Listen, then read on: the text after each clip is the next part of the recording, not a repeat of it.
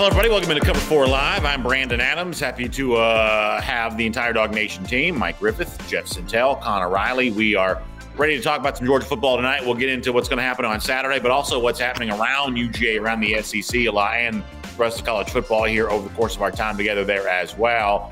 But for someone like me who's a little bit of an emotional sap, just to be completely honest with you, I'll always be that way. Senior day always just kind of, what is it people say, kind of gets me in the feels just a little bit. I'm always amazed by how quickly these tenures at Georgia come to a close. A lot of very good football players will play their final home game on Saturday. Now, also, there are a lot of people who don't quite yet know if they are playing their final home game or not because of the complications of the extra year eligibility that was brought about by the COVID issue from a year ago. But certainly, this is a special day for a lot of players. And I know this week, Kirby Smart talked about Jordan Davis, Devontae Wyatt, their decision to come back and how impactful that was for UGA. But there's always just kind of something special about Senior Day. Mike, I know you've kind of been following this closely there this week too. What jumps out to you and what is significant for you for a lot of these Georgia Bulldogs getting ready to play their last game in Athens? Yeah, BA, just, talking with Jordan Davis this week. I mean, every time we talk with Jordan Davis, I'm reminded just how special he is and what keeps bringing me back to my profession. When you meet a young man like this, is as humble as Jordan, a guy who's grown right before your eyes and matured. Brandon, I still remember sitting next to you at a Tennessee game and you nudging me saying, I really like this kid. Keep an eye on him. And sure enough, he's just blossomed into this superstar. And yet he's remained so grounded. He's just one of those players, and I'll say this. Sports writers don't typically root for teams, but you absolutely root for people. And Jordan Davis is the kind of player that you can't help but root for. Yeah, Connor, I mean, if I could have a team full of Jordan Davises, I would certainly be very happy about that because of, first of all, he is a really good player. And, I know that sometimes his thing kind of gets cast as a little bit of an underdog story because he's only a 3-star recruit. And I understand why that's the case. But I do truly believe these Georgia coaches always knew that he was a good player. I truly believe they always had him pegged, always had him identified as a player they wanted just as much as anybody else they signed in that 2018 class. And I think it took the rest of the world a little bit of time to catch up with just how good a lot of folks, in this Georgia staff already thought Jordan Davis was to begin with. Yeah, it's hard to be an underdog when you're 6'6" and 350 pounds and playing as a freshman, but that's what Jordan Davis was doing, and he's gotten better every single year. And, in years past, obviously not so much recently when we've seen freshmen or younger players be able to win the Heisman, you think of that award, a lot of times it was sort of a career accomplishment thing. And I do think Jordan Davis, what he has accomplished in his career at Georgia, is worth celebrating. Georgia's going to very well lead the country in run defense for the past 3 seasons. Davis is the single most important reason why Georgia has held that stat there. And he and Devontae Wyatt, I would add as well. Kirby Smart sort of talked about him and his impact of coming back this week. The impact that those two guys have of just being stars in their roles and doing what they're asked to do, I think it exemplifies what this Georgia defense is and is all about. And I wish it was a better opponent on Saturday that we could celebrate against than Charleston Southern. But for guys like James Cook, Zamir White, who made the decision to come back this year, I think it's going to be a really special day for all those guys. By the way, shouts out to Foster Moss, who's checking in with us. He says he's actually walking into Mercedes-Benz Stadium for Falcons Patriots tonight. We're obviously monitoring that. I joked with Connor before the show began. Connor's a big Patriots fan that we're kind of squaring off here a little bit tonight with Falcons Patriots. So Thursday night football ongoing. Foster going to the game, but also tuned in with us right now. Foster, I really appreciate that. And Jeff, with the idea of senior night or senior day on Saturday and that theme, Connor mentioned Devontae Wyatt. I'm reminded of you and me and Wyatt, who joined us at the Marlowe's Tavern in, I believe it was Roswell, going back a good number of years ago. And he was such an engaging personality. Folks just loved him so much that night. And boy, you blink your eyes and it's a career, getting ready to come to an end. And, what a senior season he's had. And obviously his biggest games are still yet to come here this year. But you reflect on a guy that's really made himself into a terrific football player. I've heard this from opposing staffs here this year, just how impressed they are with what Wyatt has kind of become. And, I think you ought to be commended for that. And I know you remember that night as well as I do when he was with us there. And it's always nice to see where guys go from those initial interviews to take place before they actually become UGA players. Yeah, for me, Brandon, I'm going to kind of be an emotional, nostalgic, not so much as sap, but kind of proud for a lot of these guys because I know most of the stories. I know you mentioned Devontae Wyatt. The two things that come to my mind is Air Force Ones.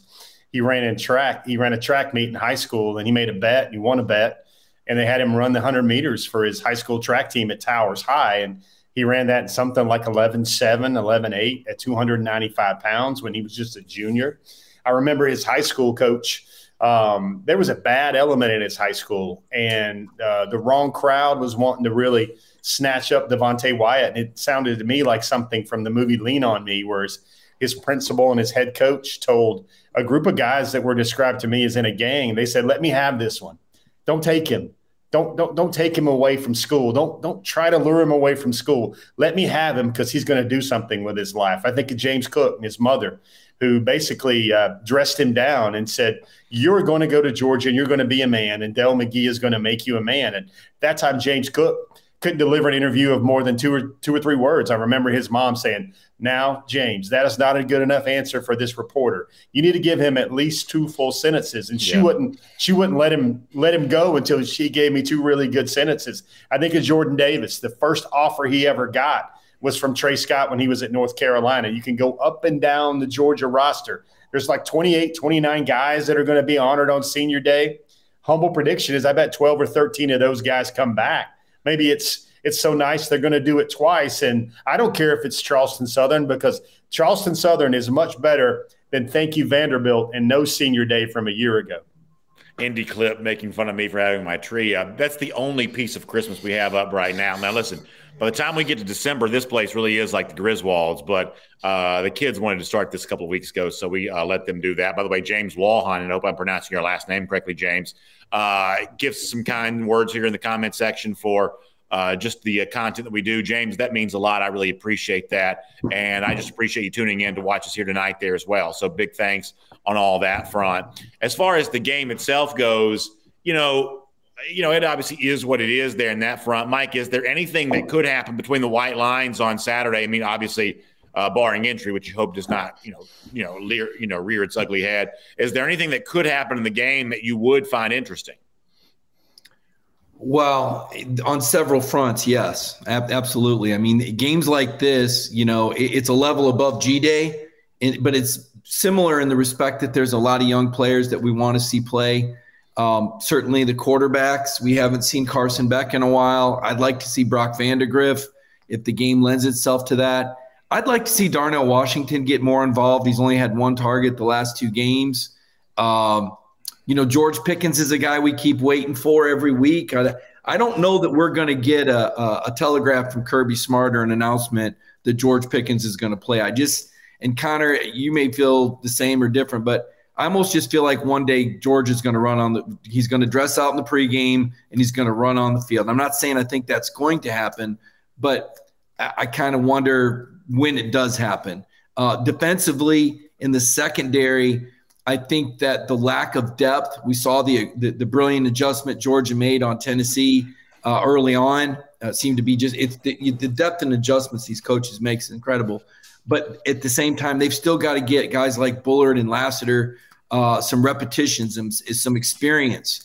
Nyland Green, you just don't know when it's going to be next man up. So those are some of the things at the top of my list. Connor, who are some young players that you'd like to see play? Because that's obviously the thing. I think that for the people who are watching our content, that's a pretty plugged-in Georgia fan, and this is the thing they're interested in. Now, for a lot of folks, this is the only Georgia game they may get a chance to go to, and so they're just kind of there to see the pageantry and there to just sort of experience the moment. But for a lot of our audience, it's a little deeper than that. It's guys that you haven't seen maybe play at all or not very much. Who are some of those guys that you do think could be intriguing if they get a chance to really crack second half or whenever it occurs? Yeah, Mike touched on Brock Vandagriff there. That's certainly a name to watch. It sounds like because he's actually working scout team, it sounds like he's getting more reps than Carson Beck is at this point in time. And part of that, too, is the fact that Georgia's played a string of mobile quarterbacks, and Brock is a more mobile quarterback than Carson is. I think that's sort of the lead name on the offensive side.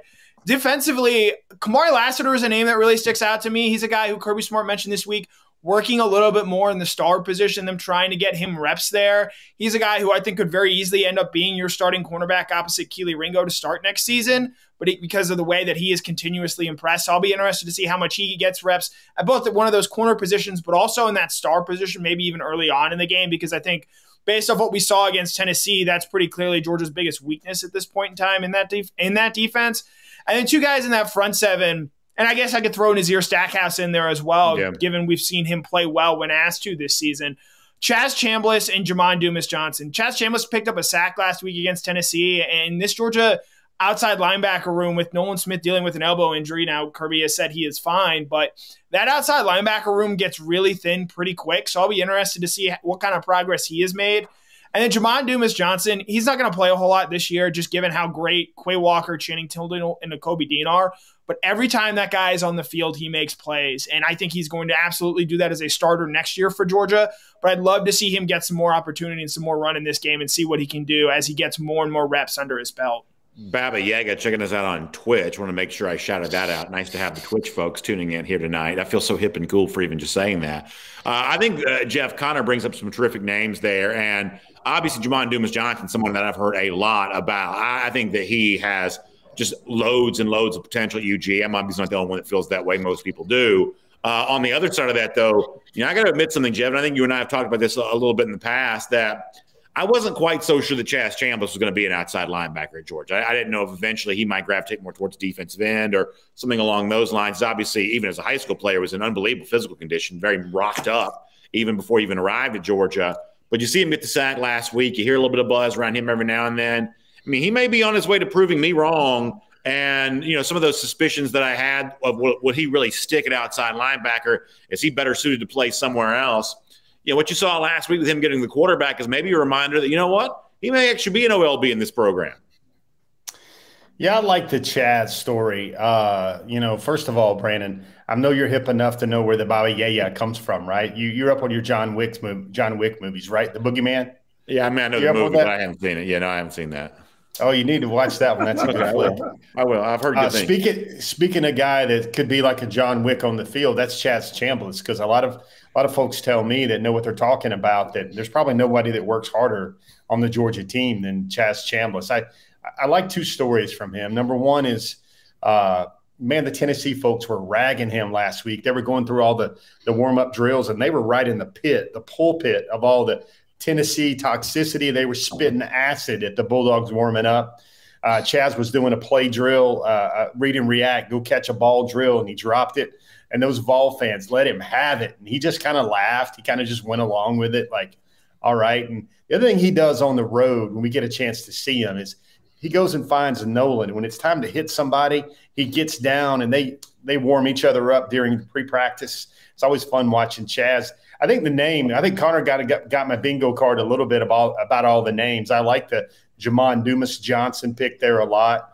I think Lassiter right now is the most physical corner Georgia's got amongst those young guys. And I think that's the reason why he gets in there. Big picture wise, I'd probably say this is a game where we can see what Carson Beck could be at Georgia or will be at Georgia. If I had to think about a guy that I think might have the best stat line of the game, that might be a Carson Beck, or it also might be a Dejon Edwards. And I think that type of guy. I also want to see some of those young offensive linemen like Micah Morris, see how much he might play, see how much a guy like Cameron Kinney might play, one of those second, third team type guys, Chad Lindbergh. Guys, Georgia has so many players. I just rattled off a bunch of high school All-Americans. There's Dylan Fairchild in there, Micah Morris, Chad Lindbergh. I'm not even counting Broderick Jones or Marius Mims. Those are guys that are still waiting to catch the two deep on the offensive line. And I think this is a game where you're going to see a lot of those guys get the chance to perform. Can you play four quarterbacks in a game? I mean, I'm straining to even imagine when I've seen four quarterbacks play. Maybe it happens more frequently than I know, but most Georgia fans do hope to see four guys play on Saturday. Mike, is that even realistically possible? I think so. A lot of it has to do with I think how Stet starts out. I mean, Kirby's made it clear he wants to work with Stet game to game, improve him, maintain that continuity. I'd like to see Stetson play at least the first half, because again, I mean, this is a team that I'm calling this the preseason of the postseason. These next 2 games are the preseason for the postseason. And I want the starting quarterback to get at least half a game in. And then, you chop up the third and the fourth quarter, for your depth, guys. I mean, I think they feel comfortable with what JT can do coming off the bench. I think, he's a clear-cut number 2. He gets a good amount of reps. As Connor said, Brock is getting more reps than Carson is just because of the nature of the scout team versus that 3 spot. And then we have to wonder, does Kirby throw the ball with Carson and Brock and JT, or do you just hand off and get the game over with? Because if we're being honest about it, on the one hand, you want to see player development, but on the other, you really want to make sure that all your starters stay safe and you get out of this game without any more injuries, because they're very thin in the secondary. And really, with Kendall Milton not expected back till next week, I think you want to be very careful with James Cook as well. So let's just finish up with this, and anybody who wants it can take it. So Milton coming back, you hope. Blaylock was actually a little bit of a surprise, at least for me, to see him dressed out last week against Tennessee. Mike, I believe it was, to mention George Pickens a little earlier. Does anybody want to give me an outlook on injured players and who realistically is going to, suit up for the SEC championship game based on what the next couple of weeks are going to look like? Connor Riley, I'm looking at you. Yeah, I'll say Blaylock is out there. I think Blaylock has a chance to play this weekend. It depends if he's still battling the flu, but it sounds like there are no longer any physical ailments with Dom as far as that hamstring and that knee. And I think him traveling to Tennessee and dressing last week, I think was very telling there. Jamari Sawyer, we expect to be back. Nolan Smith and Devontae Wyatt, I would say, would both also be back. I know they left the game last week with injuries. Kendall Milton, I would pencil, but maybe not quite pen in yet. Kirby had said they were optimistically hoping to get him back for the Georgia Tech game, and SEC championship game being a week later, we'll see there. Mike sort of hit the nail on the head when it comes to George Pickens. I doubt there's going to be some grand announcement because I kind of think if that were happening, we would have seen it this week. But it's going to be a situation where, hey, George is dressed, he's playing, and that's sort of the way it goes. And personally speaking, until I see that, I'm still going to remain a little bit skeptical that we see George out there, just given all that he has working for him in terms of an NFL future and whatnot. So I would say Blaylock, Milton, Sawyer. The only one that I'm still sort of interested in that we know is not out for the season is, in fact, George Pickens. Jeff, I'll give you the last word on this injury front here. Anything that you kind of expect to happen or curious about happening? Obviously, George has been waiting on some of these guys for quite some time, and boy, now would be a pretty good time to start getting some of them back. Yeah, I think some of them, the road to Atlanta, I think it needs to happen maybe next week against Georgia Tech. That's when I would watch for everybody to start wondering about Pickens, wondering about Milton, if it's going to happen. If it's going to happen in December, I think that would be a really good tune-up for both of those guys right there. I like Blaylock. I like that suggestion. He's looked like he probably could have went. I saw him last week on the field at Rocky Top before the Tennessee game, and he was working with the twos. Kind of didn't look like that old Dom yet. Still maybe a little bit gingerly coming in out of his breaks. But it is a progress point and an indicator. Everybody's got to remember who's the guy that could show up. Who's the next guy that could show up? Well, Dom went from out of the knee brace, shorts and warming up before the game, and now full dress before the game at Tennessee. I think he's ramping up to see what he can do. And if they get Dominic Blaylock back and he starts giving them good football down the stretch, offense gets a lot more potent. Let's turn our attention. Go ahead, Mike. I was going to say, so you think Pickens is going to take a swing at it against Georgia Tech, Jeff? Nice play. Don't be giving away those jokes for free, man. This is a cover 4, man. Don't be giving away. Save that material for your national TV spots, man. Let's turn our attention now to a story kind of outside the boundaries of Georgia football, but certainly makes you think about UGA a little bit as former Kirby Smart lieutenant, both on the same staff together with Nick Saban at one point in Alabama, and obviously defensive coordinator here at Georgia, Mel Tucker, who's had great success at Michigan State and has Michigan State playing a big football game on Saturday against Ohio State. And he's also been rumored to be in the mix for other jobs as well, to the point where now I guess Michigan State's going to pony up to keep him. I even heard the story that I guess Michigan State's basketball team bussed to Indianapolis this week to play Butler because they were told to try to save some money where they could, leaving some to think, well, maybe that's because they're about to pay up big to keep Mel Tucker. But I guess the Detroit Free Press is reporting here it's a 10-year, $95 million contract, which even I can do that math. That puts Tucker at about $9.5 million a year, which is just an unseemly sum. I don't hate him for getting what he can go get paid. But when you think about Kirby Smart, who I believe makes a good bit less than that, if this is the money that the former Smart DC Mel Tucker's about to make, Mike, does this lead you to believe that Kirby Smart is underpaid as Georgia's head coach? Because he'll be well below this mark. Yeah, no doubt. And he'll sign a contract after this year, and $100 million in 10 years is, to me, the over-under, what you're looking at for Kirby Smart. He's going to be a $100 million man. You've got to realize he hasn't extended his contract since 2018. Now, during that time, Georgia has been very aggressive with facilities. We've seen $180 million in facilities the last 6 years.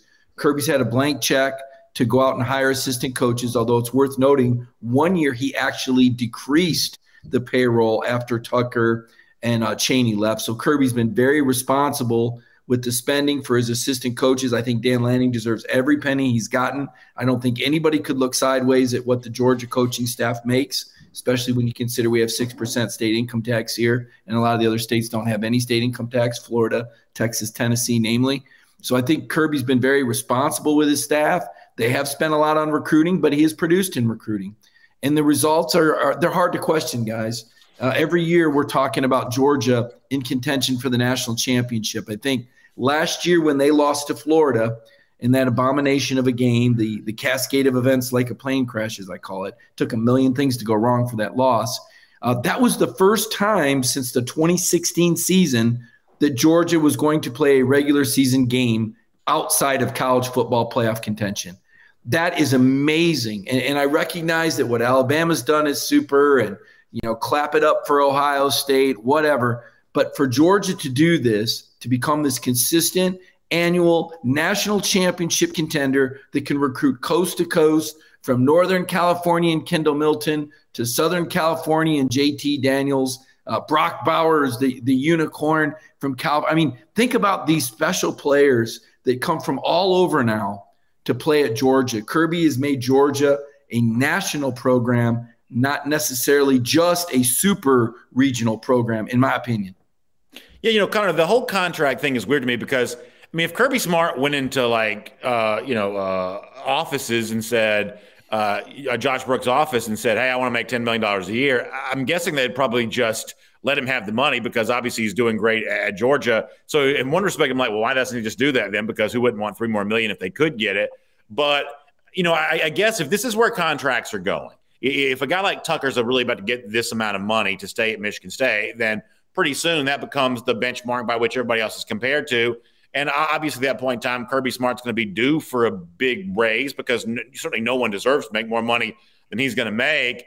I guess I find this whole thing to be, I guess, a little bit weird in that, if coaches are going to make this kind of money, then you would think that Kirby Smart's going to probably make that kind of money there as well at some point. Yeah, interesting little math nugget here on Mel Tucker. If Georgia wins this weekend, which we all expect to happen, and Michigan State were to lose this weekend, which we all also expect to happen, do you know that Mel Tucker in his 2+ years at Michigan State will have the same number of wins there that Kirby Smart has at Georgia this season?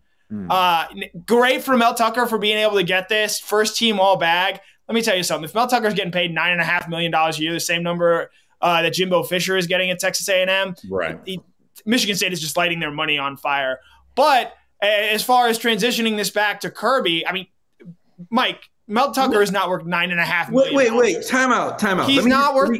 Quick sidebar. I'm going to ask you a question. What is the better coaching job, and where is it easier to win, Texas A&M or Michigan State? Texas A&M. Well, if you want to compete, if you want to play, you got to pay. And if Mel Tucker is the ticket to be able to compete with Michigan, even though they have all these resources, and we'll see about Ohio State, to your point, Connor. If he goes out and gets railroaded by 34 points or 35 points, we'll see. But you got to understand it's like Auburn. Think about what it would take to get a coach in there that could win national championships at Auburn, what you'd have to pay. That's the example I'd give you. Now, go. One of the things y'all both bringing up that I do have to say I have on my mind very heavily here is it is going to be, as the kids say, awk if if they go out and lose but 30 points on Saturday and they're 3-touchdown underdog as it is. How do you sign this guy to an unprecedented contract if he just gets it handed to him by Ohio State, which I do think is a possibility? I'd point out the contract has not been signed yet. And I think if you connect the dots here a little bit, you might see where that might have come from, this idea that there's going to be that kind of contract out there. I mean, as far as Kirby Smart, you think it's a little bit of an agent drop? Is that what you're saying? Yeah. I do think that. I think they're trying to pressure that into happening. And, Mel Tucker at $7 million, that's, or even $8 million, which is what Jim Harbaugh made before restructuring his deal last year. That's a little bit easier to stomach. $9.5 million is just a little too rich for my blood, like some fettuccine Alfredo for Ted Lasso. As far as Kirby Smart there, again, I'd like to see him win the championship before he really starts breaking the bank and getting into that Saban stratosphere of over 10 million, 11 million, 12 million. Just given that as sort of the expectation that we have had for him. I think Dabo comes in just under 10, and he gave some money back due to COVID. So as far as Kirby Smart's own contract, look, he's done everything great. He's pretty clearly going to get a raise from the 7.1 he's making right now. But as far as how high up he climbs, that depends on how Georgia finishes this season. So there's something that I've been trying to bite my tongue to keep from saying, but I believe I'm about to spit this out here in a minute. So let me let Jeff jump in this topic, and then I'm going to say the one thought that I can't quite get out of my mind when it comes to all of this. So Jeff, hop in here on anything you want to do, and I'll say what I need to say. BA, I'm going to let you simmer on that one for a little bit, get the mushroom cloud going. Here's what I want to know about this. In the week where let's say somebody's private business has become really public, I'm intrigued by how they're attaching donors' names to this contract. Like it was the announcement that so-and-so Rockefeller and so-and-so richguy.com is going to be fronting the money for this contract. So Kirby goodness knows Georgia's corner of the market on that. About half the people that work at Georgia have a name to their title now, which I'd like to see how long the collection plate would need to go around for Georgia to get Georgia to $11 million for Kirby Smart. And all I know is this. I think it's the highest number, Mike. Is it 9? Is that 9.5 in the SEC? Is that what the highest number is right now? Saban's in double digits. It says according to the USA Today of last week, it was 9.7 for Saban, 9 for Orgeron, 8.9 for Shaw, and 8.3. I think Saban's 11, Connor, may have had a retention bonus in it last year. That makes sense. I would like to see a way that Jimmy Sexton doesn't have more and more Christmas presents under the tree with this negotiation, but it is not possible. I think, Sexton Moss, when Jimmy Sexton seems to get richer and richer, will continue. I think the number for Kirby probably needs to be a respect number. If he wins it all and brings home that natty, I think the number probably needs to be somewhere around 10. That's so here's the thing. 10.75. Here's the thing that I am trying to bite my tongue to keep from saying, because it's just going to sound like I'm stirring the pot, and I guess in a way I am, but I don't mean to do it intentionally. The way that you get big money in college football is flirting with taking another job. Like, I'm of the belief that Kirby Smart probably coaches Georgia for another 20 years. That's my expectation. But can you really expect to go 20 years of Kirby at Georgia without there ever being a moment when he flirts with taking another job? Vince Dooley had that moment when he was here. A few years ago, Nick Saban kind of, I guess, depending on who you believe, flirted with taking the Texas job. Dabo Swinney may have his moment in a few years when he flirts with taking the Alabama job, whether it's another college job, which seems strange to even mention, an NFL job. I mean, Mike, do you think Kirby Smart can go 20 years at Georgia? And I'm just picking that number because that seems like a long time to stay somewhere. 20 years at Georgia, and there's never a moment when Smart at least listens to overtures from somewhere else, whether it's to get like the gigantic $20 million a year salary or just to make sure that everybody knows that they, need to make sure they keep appreciating him. I mean, do you think we can go a full Kirby Smart career without there ever being a Smart name linked to some other job somewhere? Well, first off, I don't think you have him that long. I think you may have him another 8 or 9 years tops. Number one, he makes enough money, and the way Kirby is, shines bright like a star. But boy, I mean, this guy, you heard that halftime speech, guys. Connor and I have been out there on the practice field and kind of heard the echoes as we walk away of him over the mic. That's not just a halftime speech. That's a lifestyle for Kirby that you heard there at halftime. But to your point, BA, I wonder if I think they're going to win the national championship this year. And so I don't necessarily think there's a flirtation after that. But if Kirby manages the remainder of this season in optimal fashion, we could be looking at a dynasty. And after a second national championship, I think he would really have to wonder if he wanted to stay at Georgia or maybe explore a job in the NFL. But that to me is probably 3 or 4 years off. Before you jump in here, Connor, I guess to clarify what I'm saying here, I guess I kind of almost wonder that if Kirby is going to just be entrenched at his alma mater and he never looks around at all, which most people think he would, then maybe Kirby does end up making as much money as some of these other coaches who are showing you a little more of a willingness to kind of bounce around a little bit. I guess that's the point that I'm kind of getting to here. Connor, jump in. Yeah, one, before we throw the D word out there, let's at least have Georgia win one national championship before putting the cart too far before the horse there. As far as Kirby looking elsewhere, I'll say this. I don't think he ever goes to the NFL. I think he enjoys recruiting too much. I think he enjoys being around high school athletes and being in those type of environments more so than the corporate atmosphere of the NFL. And so because of that, I mean, he's already at his alma mater there, so you rule out any move elsewhere like that. And I mean, there's a case why every year you have people say Georgia is the best job in college football, even though I think some of the recruiting advantages that people believe exist here are a little bit overstated. Texas definitely isn't a better job at this point in time with the dysfunction their boosters have displayed. USC can't seem to figure things out. And I also think the decline in youth sports, youth football in particular in California, has eaten into their sort of advantage out there that they used to have. Alabama is a good state, but it is not Georgia in terms of the type of product that they produce in terms of the high school level. So, while sure I would be on it, you'd probably be smarter betting the field that someone does decide to make a run for him. There's not a better job for Kirby, especially as long as he continues to have that love of recruiting, which I think he's going to. Jeff, I think kind of brings up a really good point, which is that in addition to the fact that there's an emotional tie for Kirby that runs very, very deep, it's also just practically speaking the best job in college football as it is. It's the kind of job that no one might willingly leave. And certainly for someone like Smart, who not only is he an alumnus, but his wife's an alumna as well. I mean, this is a Georgia family through and through. So from that standpoint, there may not ever be that viable moment where, hey, maybe we will consider packing up the family truckster and moving to blah, blah, blah. It just doesn't seem to make any sense for Kirby. And if that's the case, then maybe that we are destined to see 5-6 coaches in college football just making more money than him, no matter where the salaries are going, because there are other coaches out there that are just a lot more willing to flirt. Yeah, I got a few takes on this. Number one, I don't think Kirby ever leaves for the NFL. I think Kirby actually, being the son of a longtime high school coach that coached all his life, I think he's going to coach probably 10, 15 years. I think 15 years might be the number there. I don't worry about burnout with Kirby because Kirby's coaching burn, so to speak, and how hard he gets after it. It was much the same as it was his first year at Georgia. And even when he was at Alabama, this is just the only way he knows how to do his job. And I think he relishes in it. I think there will be ways for Kirby to still be challenged.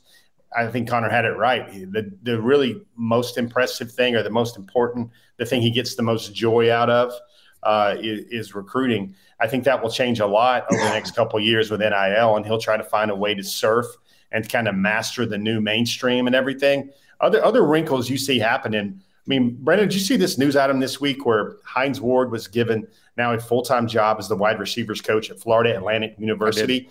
I did. This is Hines Ward with about $40 million worth in the bank. He could viably be an NBC commentator if he wants to, but he wants to be in the grind. He wants to coach. He wants to recruit. And can you imagine somehow – I'm going to tell you this. If Hines Ward is still coaching in college football in like 5 years from now, it's going to be too much tractor pull, too much inertia and gravity not to get him on the Georgia staff. Connor, go ahead.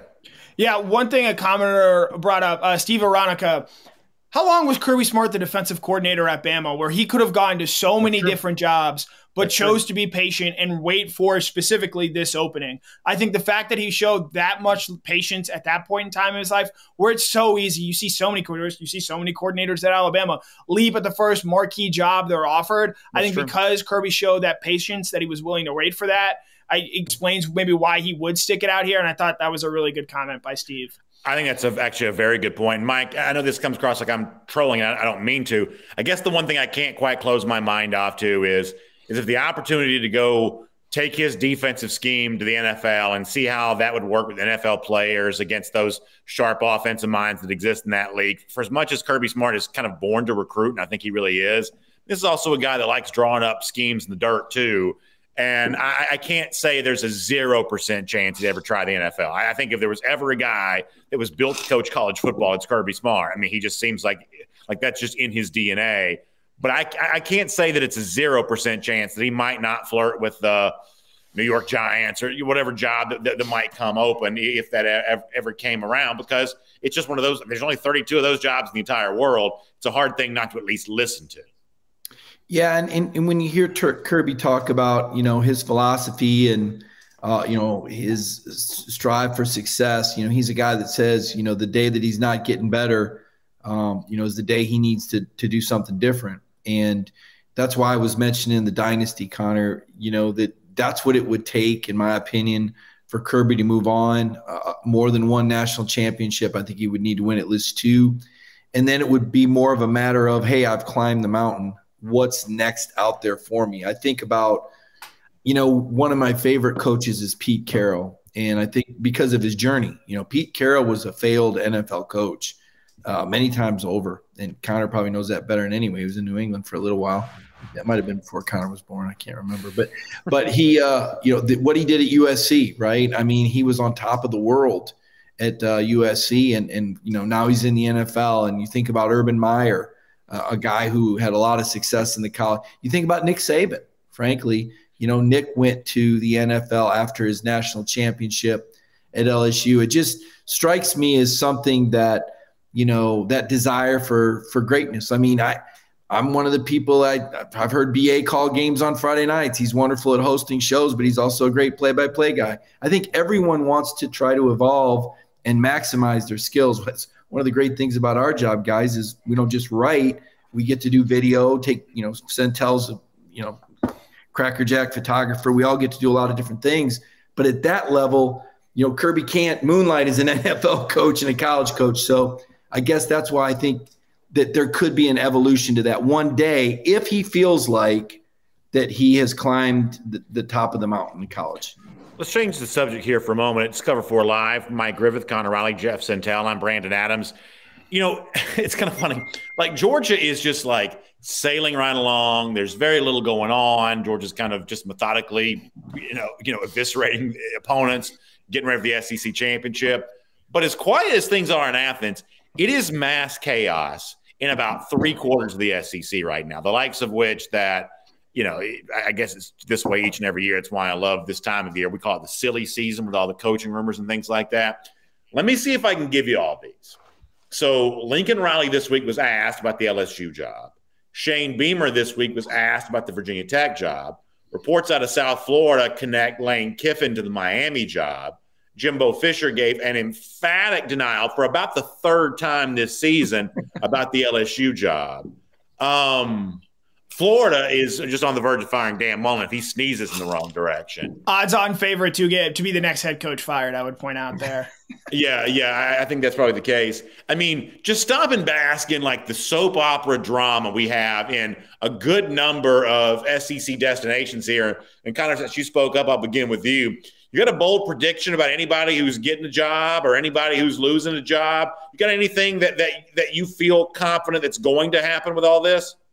I don't know if it's a bold prediction, but it's something out there that has just really rubbed me the wrong way, and so I'm going to go to town on this. The Lincoln Riley to LSU, I don't even want to, give rumors the right word here. Lincoln Riley could go be coaching in the NFL. He'd go get a blank check from Jerry Jones to be the head coach of the Dallas Cowboys if he wanted to. Lincoln Riley to LSU is not going to happen. I see people, I've seen our commenters mentioning that. Consider the source of where that information came from. I know it's hard, but there's so much information out there and where you're hearing it from. Literacy online is important, and I feel like I'm giving a TED Talk right now. But Lincoln Riley to LSU at this stage, it's not happening. It is ridiculous. The fact that that number was thrown out there is just purely grasping for straws. Lincoln Riley would not make the move to LSU, given that he has had the opportunity to move to the college game to the NFL game in recent seasons. So it's not so much a bold prediction. I think he's still the odds-on favorite to be the head coach at Oklahoma, but there is a 0% chance that Lincoln Riley is going to take the LSU job. So I talked about this today. I feel like a fairly significant portion of my life is noticing what college football fans are hysterical about and then trying to trace it back to patient zero. About half the time I'm like, is this really the start of this? Like the other day, Tom Luganbill's like, wouldn't surprise me if Lincoln Riley took the LSU job. That got aggregated and turned into news. Oklahoma fans came after Luganbill on that. He eventually's like, I was just giving my opinion. And all of a sudden, people started running with it. Like ESPN analyst says Lincoln Riley's going to get the LSU job. And, that's just kind of the way it goes. I know there was the flight tracker thing, too, where a plane supposedly left Norman with Baton Rouge. Who knows what all that's about? I kind of don't. First of all, I don't think Lincoln Riley's got the stones to go to LSU. I mean, this is a guy that can be there at Norman, Oklahoma. You can play offense. You can kind of ignore defense. You can beat up on the Big 12 teams. The pressure cooker that exists at LSU, where the last three coaches that have been there have won national championships, but the last guy won a national championship like 5 minutes ago, and they've already fired him. You think Lincoln Riley's going to walk through that door and take that job there in that situation? Lincoln Riley, I don't think he's got enough bass in his voice to take a job there like that. He needs to stay right where he is, and eventually, of course, Oklahoma's going to be in the SEC. But LSU is in the SEC, if you know what I'm talking about. I don't quite think Lincoln Riley's cut out for that kind of life necessarily. Jeff, how about for you? All this coaching stuff that's going on, you got a bold prediction or thought about how it might play out? Yeah, funny. I guess so. You basically want to say that Lincoln Riley doesn't have enough chest to coach at LSU. Yeah, to go back with the great line from Les Miles from years ago. That's a nice point. I don't know. The crazy, zany, silly season thing for me, I would imagine that more likely than not, even with a natty, that I think Georgia retains both coordinators, because I don't know if the right jobs are opening up for a Lanning to jump. And I still believe that Lanning has a pretty strong example from Kirby Smart about waiting for the right one and waiting for the big one. You saw the interest in Lanning a little bit last year. A little bit. And folks got to remember, this guy's probably, 35, something like that. I think that's what he is. Glenn He's Schumann 35. is even younger. Actually, I think he might actually be 34. Yeah. I mean, I think he's still fast tracking it a lot with his career. And, the other thing is, like, you got to remember this, folks. You're going to have to put together a staff to get a really elite job. And, is it a Monken guy that can put together a staff? Maybe. Is it a Lanning that can put together a really elite staff? You got to remember this. There's a lot of players that are funneling in and out in Georgia all the time. And some of these guys are really competitive dudes, and they really like to win. I know Dan Lanning has a young family. That's probably another consideration about rooting up posterity and rooting up Harmony just to go chase a bigger check. I mean, if Kirby's going to end up with $11 million in a contract, and that's side road. It's a great occupation to have, where whatever Kirby does, he can go from 7 to 9 to 11, and then if he wins a couple of other natties or whatever, he can go to 14. They just throw that deal away and they just rework it. It's funny how if Freddie Freeman signs for 6 years, he's going to be making $32 million in his 6th year. But if Kirby signs something right now for 10.5, 10.75 per, well, if he elevates his profession above that, then he can go get some more money. Just an interesting take on all that. I got one more thought on this particular subject, broadly speaking. But before that, Mike, squeeze in here and jump in on this topic. Anything you expect to happen, whether it be Mullen getting fired or somebody getting hired at a particular place, or someone like Beamer leaving? You got anything that you think is going to happen? Yeah, I think Lane Kiffin's going to leave Ole Miss. I think this will be Matt Corral's final home game, even though he's an underclassman. I think Lane realizes he's hot right now. He's got an 8-win season at Ole Miss, maybe a 10-win season. And you got to cash in when you have these opportunities, guys. When you have seasons like this, at Miami, a potential destination. I've talked to people in Florida, and I don't know that Dan Mullen's going to be fired. I think this Missouri game is very dangerous. I think we talked about that earlier this week. Part of the issue for Florida is, who would they hire? Like, I know what you were saying a moment ago, Jeff, about maybe there's not a good fit for Dan Lanning, and I thought about Virginia Tech myself. But if you look at the pool of head coaching candidates out there, it runs dry pretty quickly. When you look, Lane Kiffin, but there's going to be some schools that are going to have problems with some of the incidents of his personal background, much like I'd say Hugh Freeze Light. Not quite that dramatic, but in the same vein.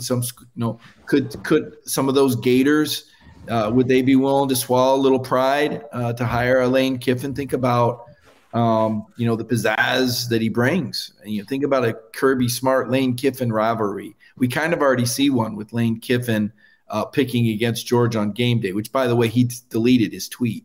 Goodness gracious. So I think Kiffin goes somewhere. Maybe he's in play at LSU. I don't know. I like Aranda as a possibility. I think Dave Aranda is a great coach. Really enjoyed visiting him a couple years ago when he revealed the Pickens plan. One of my favorite stories as a Georgia beat writer was getting Dave Aranda one-on-one for about 10 minutes and him revealing that there were 5 different coverage packages that they did not break out until the second half, specifically for George Pickens. That's how good this guy is. And to have Dave Aranda hold court with me on that it's nice when coaches will talk X's and O's because you guys know how rare it is. So Pat Narduzzi is a guy who could cash in on a huge year with Kenny Pickett. Pitt is a good job, but it's not a great job. I know Pat. I've talked to him before. He wants a piece of the SEC. We talk about coaches wanting a chance to reach for it all. Pat sees the SEC as the major leagues. It is the major leagues of college football. So those are some of the names I kick around. And Lanning, I'm 50-50 because I'm a big, again, I've told you this before, don't necessarily root for teams, but root for people. I'm a big Dan Lanning guy. I like what he's about. I like the energy. I like the way he represents Kirby. The things Kirby said about him impresses me because you guys know Kirby doesn't throw a whole lot of bouquets.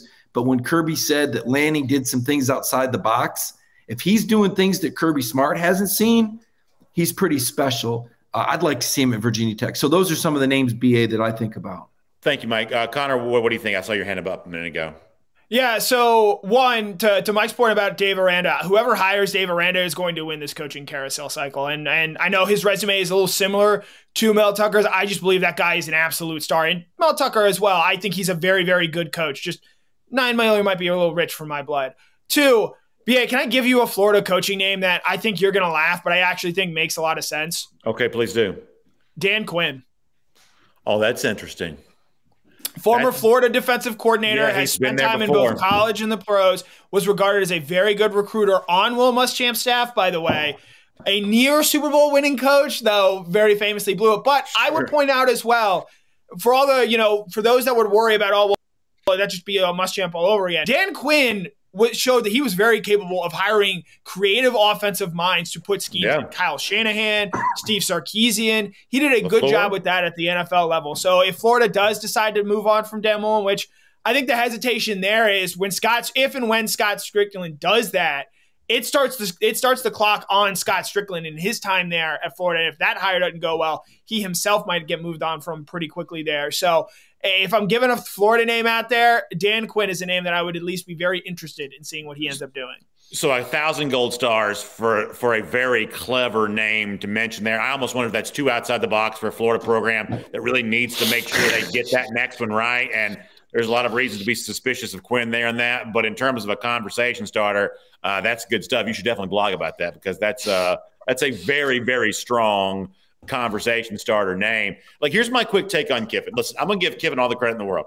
He has had a better year at Ole Miss this year than I thought he was probably capable of. And I think he's proving himself to be a little bit more mature now than he was early in his career. There's no doubt about that whatsoever. So he is now, I would say, more of a candidate to get a bigger and better job. But the question then you ask yourself is, well, do you really need to leave Ole Miss? And here's the thing I can't, quite shake here. Is that you look at the unique circumstances with the 2023 recruiting class, the fact that there's an Arch Manning in that class. And, Manning's uncle was a good player at Ole Miss. Manning's grandfather was the greatest player in program history. There's a lot of connection between the Mannings and Ole Miss. But right now, it certainly seems like Arch Manning, at least if I'm reading the tea leaves correctly, is actually trending away from Ole Miss. That it doesn't seem like right now, even though they painted Manning in the end zone for the game that he visited here this season. Obviously, they retired Eli's number that day. But it doesn't seem like right now Ole Miss is among the favorites to land Arch Manning services. And so here's the thing I'm left with, and Jeff, since this is kind of recruiting based, I'll give you a chance to respond to this, that if you can't win with the one elite five-star quarterback that's the most likely to ever go to Ole Miss, there's never going to be a five-star quarterback more likely to go to Ole Miss than Arch Manning would be. But if you can't, be one of the three hats on the table for that finale or have a chance to win that, then that to me would be writing on the wall that if you want to be a big-time coach, you've got to go somewhere else besides Ole Miss to be able to do it. So maybe, as Mike said, maybe the getting is good for Kiffin right now to get that bigger job. I don't think Miami's that. I think that Miami's become a little bit of a weird program. I'm not quite so sure that would be a destination job for me. But if you do have a chance just to have some bigger recruiting infrastructure, maybe it is time to leave Ole Miss, because if you can't win with Arch Manning when he's such a deep legacy, then you're just going to always be playing second fiddle to top players. Man, Brandon, Peaches is a professional. She knows to hop off the chair when you stop talking, man. That's really good, man. It's the power that I have. I never really thought Ole Miss was a major player anyway for Arch Manning. It's just seems like he's had his list of names, and there was the Alabamas, the Texases, the Georgias, the Clemsons of the world. It's just kind of where do we think the Manning brand resides right now? It's kind of like when you mentioned Miami. Miami feels like a fossil. You got Ed Reed recruiting guys down in the 305 to, South Florida to come play for the U, and that's not working out. I just think it's a broken program. You can't recruit there. The fan base is disjointed. You got to drive 30 miles from the stadium to get to a game. There's no really outdoor tailgating environment there. It's really not a campus feel.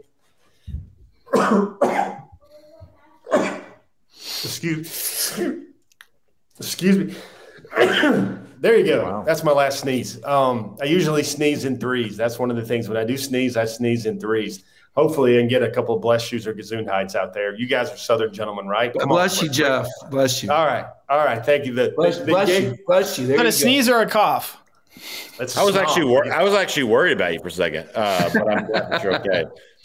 And the thing there with a lot of this stuff with Manning is it seems like whether this is the season of fortuitous things for Georgia football, but look how Texas is kind of withering on the vine a little bit right now and not playing, that great football that's going to attract a lot of big names, and guys will look elsewhere.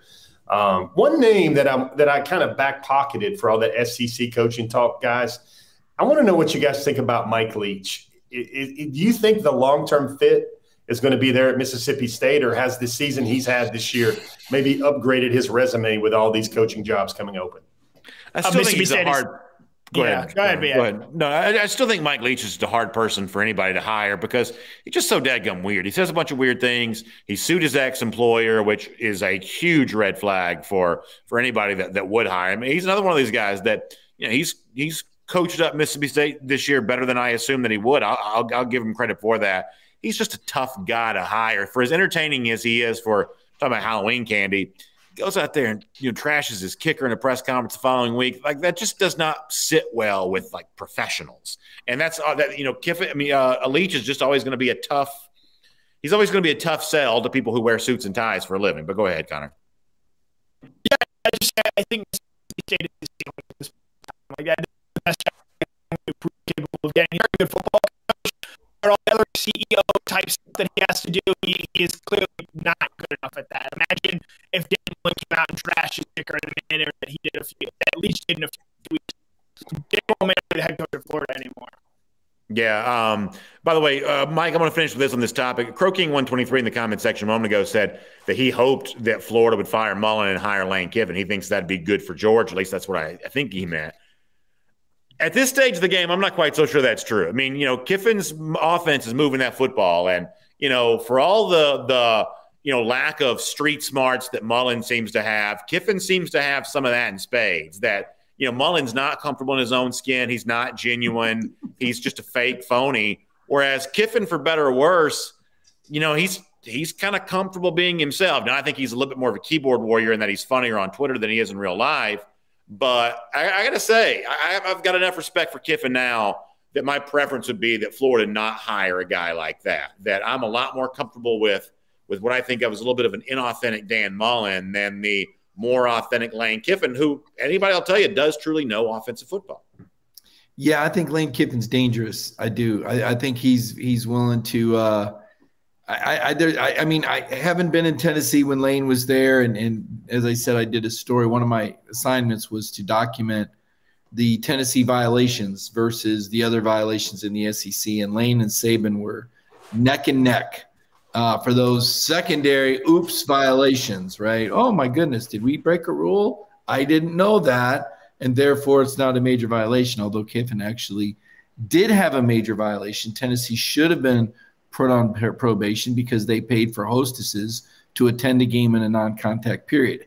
How they didn't get a major violation, probably because Kiffin was gone and they nailed Bruce Pearl for a much lesser, although effective violation. A short little history lesson there. I'm with you though, BA. I'm with you. I think that Dan Mullen I think he's a good coach. I don't think he's a great coach, and I objected strongly to the notion that he was a guru that was going to conquer Georgia and predicted an 8-4 year. I was off, obviously. He's not that effective this year. I think Lane Kiffin, though, could be dangerous because of the extremes that he would be willing to go to, because of the riches in the state of Florida. That is a state that is waiting to be conquered by someone. And I want to throw this out there on the Arch Manning thing. I just feel like Peyton and Eli, the Manning being painted in the end zone, I think that was as much to impress Arch. But don't you just get a feeling – I always get this feeling when Peyton would go back to Tennessee for big games, like this week, that he was in the film room. Like, Peyton doesn't just go and say hi. Peyton's the kind of guy that says, let's watch some film together. Peyton's the kind of guy that helps that team. Can you imagine Peyton and Eli huddling up there at Ole Miss with whatever coach? I don't know who their coach is. Who's the head coach you plug in there that works with the Mannings? But, talk about guys that like to evolve and have fun. They're so incredibly entertaining on Monday night, but you just get the feeling that these guys can do whatever they want. And what if Arch is their monster and they work with the staff? So I just kind of want to – and what if they go to LSU, right? That's where the Manning hasn't gone. They're from New Orleans. What if Arch is the LSU Tiger and the Mannings right now are the ones that are picking the next head coach for LSU with Arch part of the package? Yeah, I think that's kind of an interesting thing to consider there. If you don't mind, let's shift gears to our final topic before we let things go here tonight. Obviously, Top 25 re-released by the College Football Playoff Selection Committee on Tuesday. Connor, anything jump out to you of note with this? There were a couple of things, obviously, kind of down market a little bit that got my attention. But what jumps out to you about the top 25 right now that came out on Tuesday night? And unfortunately, these top teams have continued to win, and so it's hard to change things up. I found it interesting that, assuming Alabama beats Arkansas this weekend, and depending on the point spread there, Georgia next week could have 0 wins over teams ranked in the college football playoff top 25. Not that it matters all that much because Georgia has so thoroughly dominated everybody, but I did find that a little bit interesting. I think this is maybe the week that you see Ohio State potentially leapfrog Oregon, though I think Oregon's going to lose outright this week anyway and shift some things up there in the top 4 as it stands. Oklahoma's really got some work to do because they're all the way back in 13th, and the lowest any team has come from at this point in the season is 7th.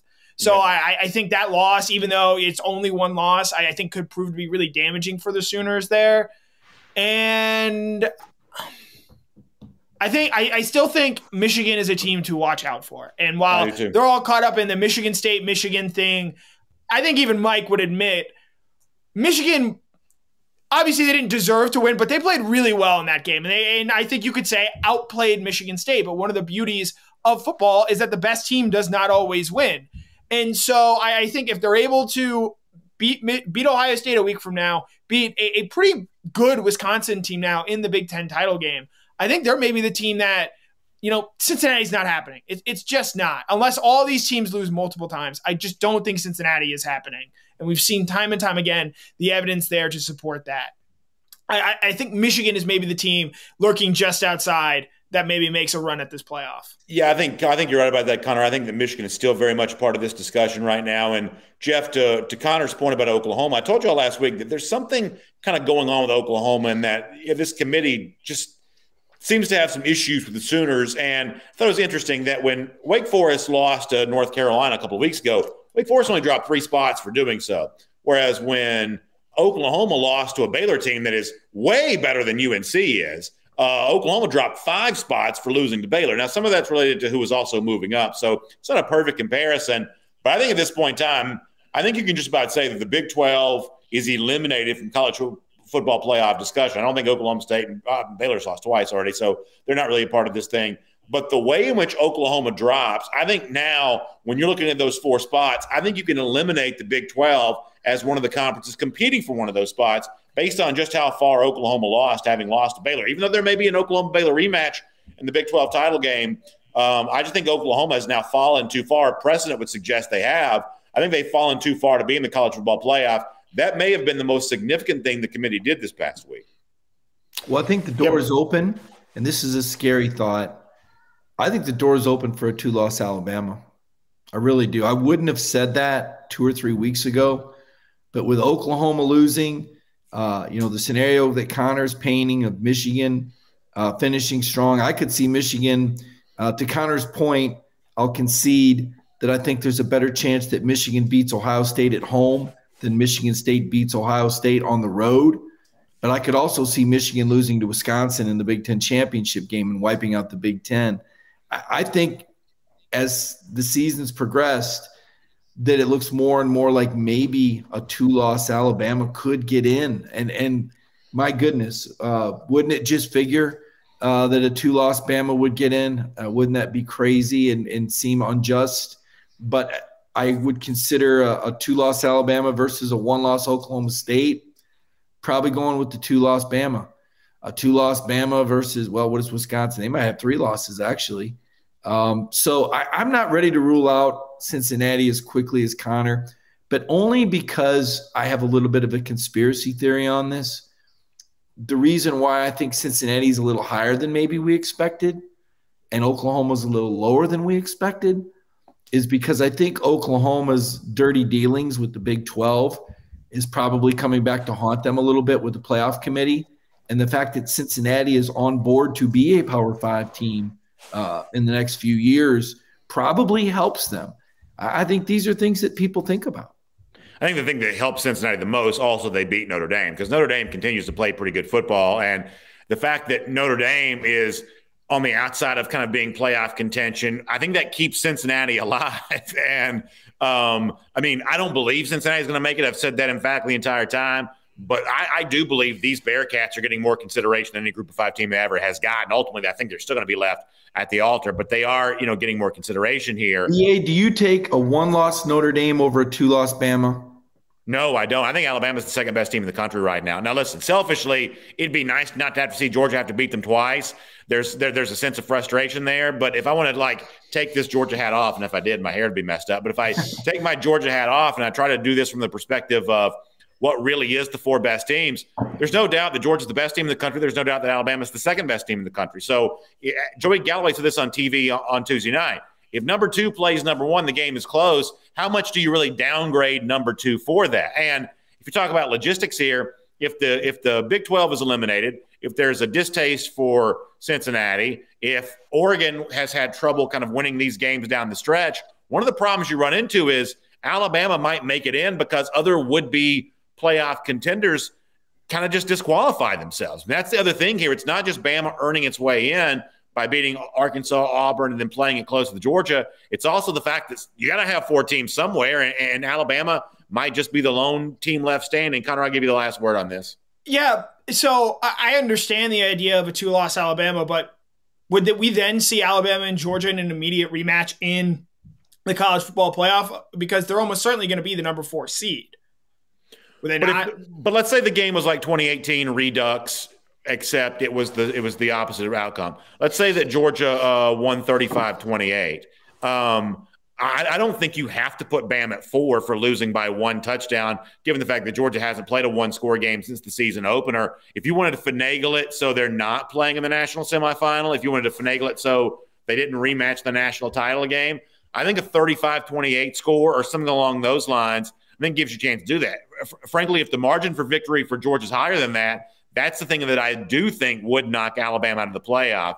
But if it's a close game, I think you can justify keeping them at, maybe not keep them at 2, but you could drop them down to 3. And I don't think you'd have much need to apologize for that. Do you not agree with that?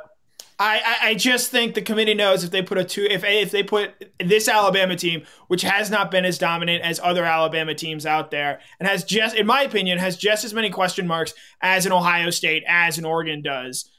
I think the committee is starting to get sensitive to some of the ideas that are out there about it. And if they do that, they only further open themselves up to criticism. And I don't think they're going to have the stomach for that.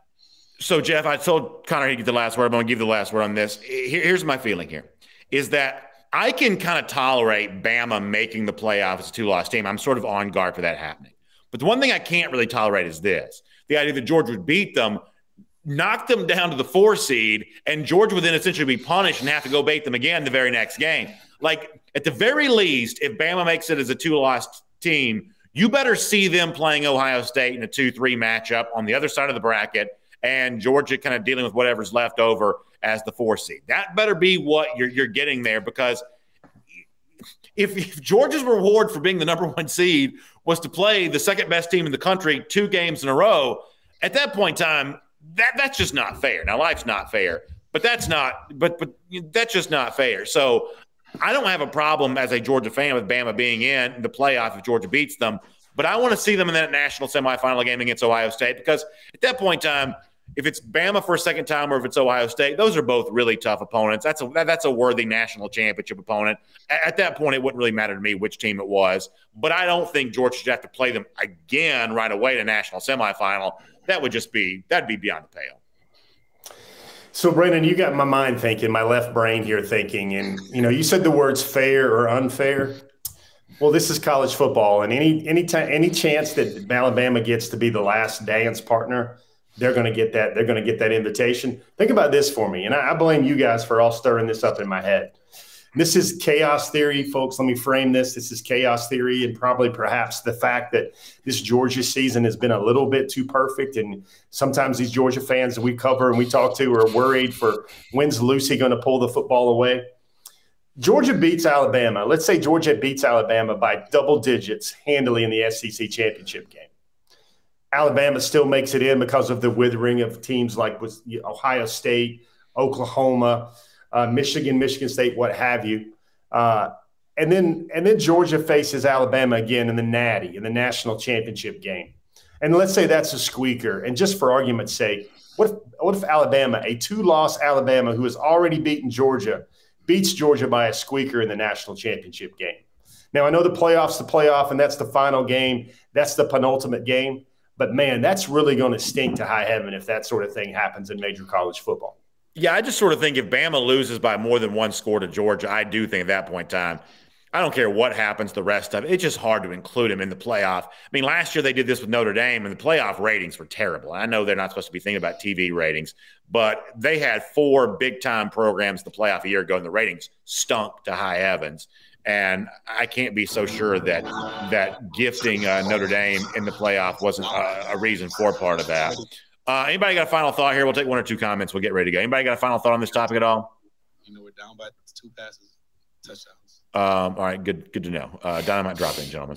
Crow King 123. You keep giving Jeff the last word on the subject. I thought you gave multiple people the last word. I thought that'd be the last word. Just making sure. Rick Wallace says, I hate Bama, not because of Saban, but he does not like Alabama fans. So Rick Wallace weighing in on that.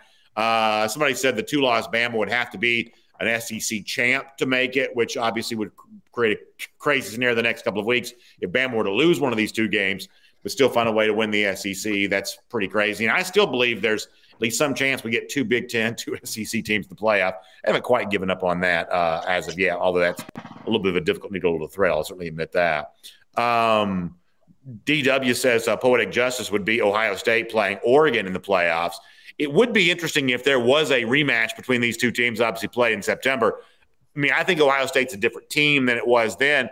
Mike, I also think Ohio State's just proving more week to week than Oregon is right now. I mean, I think head-to-head matters, but I think head-to-head only matters to a point. Yeah, I mean, I hear what you're saying, but I think it matters enough right now that if Oregon can run the table, that they should get the nod over the Ohio State. I mean, not only did they play in their stadium across the country, they kicked off at noon, which was a 9 a.m. Pacific game, which is just ridiculous that Fox would do that. It's almost like loaded dice to me. And yet Oregon won anyway. Just like I think Cincinnati needs to make it ahead of Notre Dame. The head-to-head stuff bothers me a little bit. I do think that what's really happening in the Michigan State positioning isn't really for the playoff. I think it's more really about the New Year's Six Bowls. They've done this to Michigan State before. When Michigan State's beat Michigan, they've left them out of the New Year's Six because Michigan is a more popular and attractive TV draw, because guys like Connor just assume they're better every year and never want to give the Spartans any credit. But we're used to it, Connor. It's all right. It's part of being a Spartan. We got that little brother syndrome you got up there. The little brother syndrome. It really is. So Connor, I'll give you go ahead, Mike. Yeah, well, I would just conclude with that I think if Oregon runs the table there. So last word for the whole show. I don't think Oregon and Ohio State is going to be a comparison, because the Big Ten champion is going to get in the playoff, and that's Ohio State. They're going to roller skate into the playoff. But if Oregon keeps winning, I think that ends the debate for them there as well. That where they're ranked right now, I think there's an appetite for the Pac-12 in the playoff. Oregon's a little bit of as much of a West Coast team can be, kind of a name brand. Oregon's got a little bit of that. I think that Oregon can eliminate a lot of playoff debate all the way around by just continuing to win, correct? I would agree with that. I think, while this Oregon team, they have not been overly impressive. They won a fair number of their games by double digits recently as well. They got a big test this week at Utah, and they're probably going to see Utah again in the Pac-12 title game. So I do think if this Oregon team keeps winning, and in part it's because of what has happened with the rest of college football, you see the Big 12 taking a step back. And what hurts a one-loss Oklahoma State is that if they're going to get to the playoff as a potential one-loss team, or they're going to end the regular season as a one-loss team, that means Oklahoma's probably a three-loss team there. And so you start to wonder about the impressiveness of their victories. The ACC, I love Wake. Wake's a cool story, but Wake's not sniffing the playoffs as currently set up. So I think because of what has happened in these other conferences, I think Oregon has a much better chance of getting into the playoff than we maybe thought 3 to 4 weeks ago. I love this time of year. I love coaching rumors. I love playoff debate. I love the whole thing. And as someone who's a Georgia fan, to think that Georgia's at the forefront of this entire discussion for the playoff and national championship, that is truly incredible. Great comments here tonight for everybody. Mike and Jeff and Connor, thanks for being here for Cover 4 Live. We certainly appreciate that. I know great coverage as we head through the weekend. Senior day at Georgia with the Buccaneers of Charleston Southern, the diamond in the rough of the Big South Conference, coming into Athens there on Saturday. So good coverage of that, and we'll look forward to that. I'll see you tomorrow morning for DawgNation Daily. Jeff Sentell will stop by. He'll do some UGA recruiting with us. Then Jeff and I both will see you tomorrow night way up in Cartersville for an unbelievable high school game between Cartersville and Warner Robins. They are on Peachtree TV. I'll have the play-by-play call of that, and that is going to be a great time as well. Great comments, great discussion, great time. Cover 4 Live. We will not see you next Thursday because that is Thanksgiving, but we will see you again very soon, though. So enjoy yourself, and we will talk later on. And enjoy the dog for the last time. See you.